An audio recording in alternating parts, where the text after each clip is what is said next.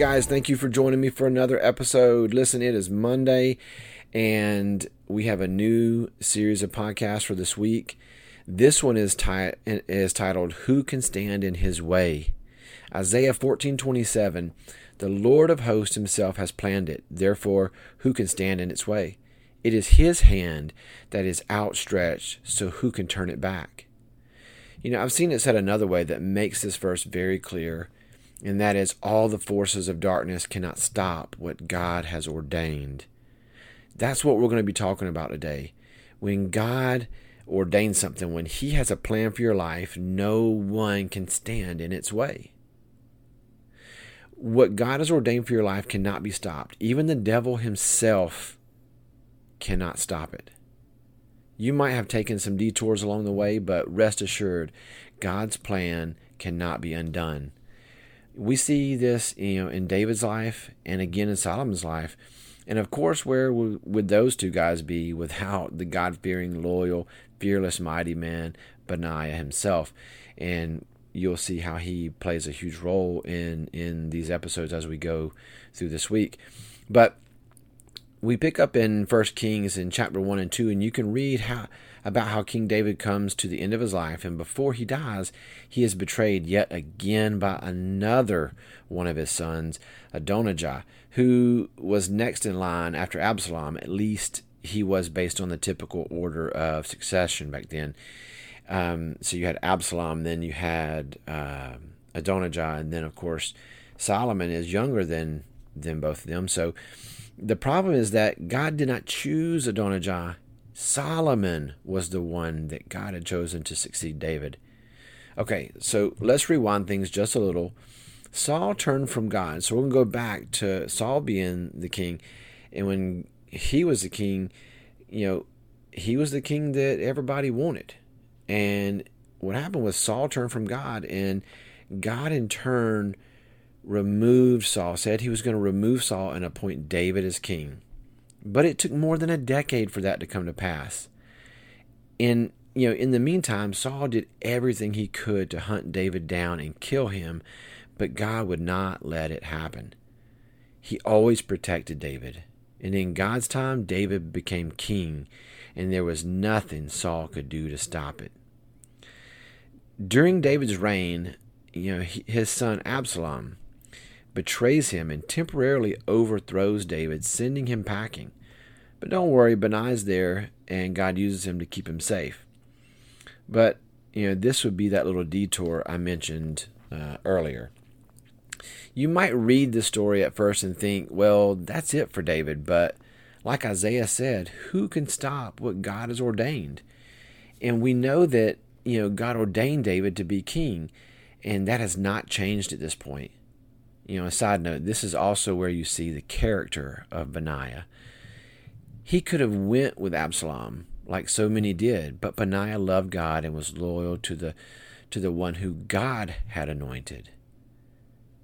So what happens is Absalom's people battle with David's people, and in God's time, Absalom is defeated, and David is restored to the throne. But we're going to back up just a little bit with talking about how Benaiah stayed loyal to David. When it comes to God's plan, even when people turn against you and people try to, like Absalom, overthrow God's plan, God is always going to send you some people like Benaiah that will stand by your side and that will, help you see it through. God will provide, and he did for David. David made some mistakes that lead to this detour in his reign, but God ordained him to be king, and that could not be stopped. Do you feel like your life has taken a detour or gone off course? Have faith like David. Trust in God that he has ordained your steps, and in his time, he will complete the work he began in you. So David is restored, but before he dies, his other son, Adonijah, Solomon's older brother, tries to take the throne from David before David can appoint Solomon as the next king. David knew betrayal, that is for sure. And if you ever study David, you will see his kids were crazy. They were a little bit, they they had some issues, to say the least, okay? But I digress. Solomon was the one God ordained to be the next king, and Adonijah would find out the hard way that God's plan cannot be stopped. And when God stretches out his hand, who can turn it back? But more on that in some of the future episodes, along with Benaiah's key role in God's plan. So in some of the future episodes, we'll cover some more about the role that Benaiah plays, and we'll cover some more about what happens to these different characters like Adonijah. So just a few things to take away from this story. God chose David to be king, and God ordained his steps. Saul tried to stop God's plan. Absalom tried to overthrow God's plan. Adonijah tried to alter God's plan. But all of them failed, because who can stand against God?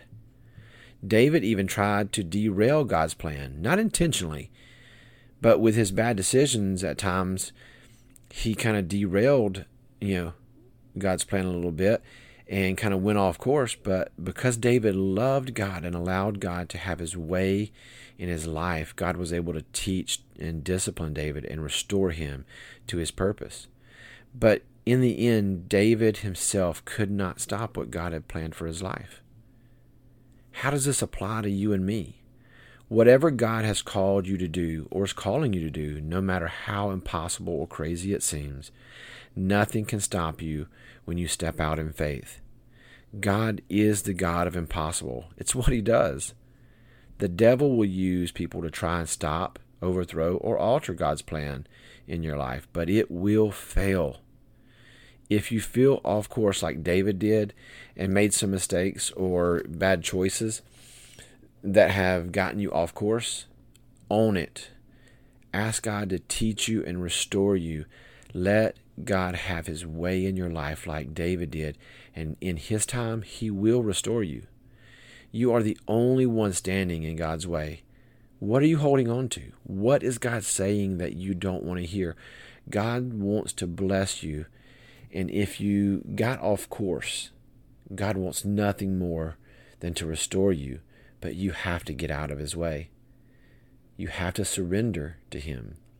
When we surrender to God's will, he will do the impossible. He will bless you, promote you, restore you, and rain favor down on your life. But each day we must surrender to ourselves, surrender ourselves to his will, and let the words of David become your prayer each day. Teach me your way, O Lord, and I will walk in your truth. Give me an undivided heart, that I may fear your name. Psalm 86:11. Another way I've seen that translated is, teach me, Lord, what you want me to do, and I will obey you faithfully. Teach me to serve you with complete devotion. God, let that be our prayer today. Let that be the words of our heart. God, if we could just sum it up, it would be that, O Lord, teach me your way.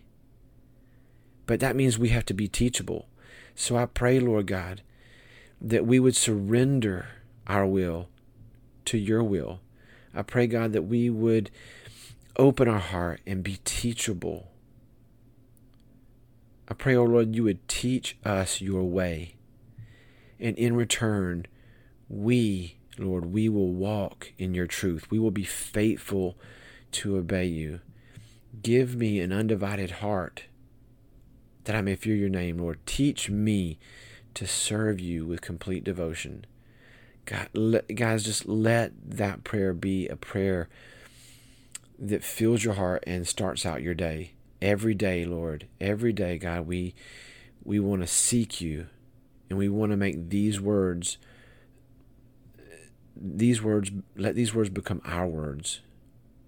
God, as we go forward today, I pray, Lord, that our hearts will be open to you, and our hearts will be sensitive to your spirit, and that we will be sensitive to that still small voice. And I pray as we go throughout the day, Lord, that you would teach us your ways, that you would give us opportunities to serve you and to be a light to other people. Lord, we love you, we praise you, and we thank you for all that you do for us. And we thank you for the opportunity to walk in your favor. All this we ask in your name. Amen.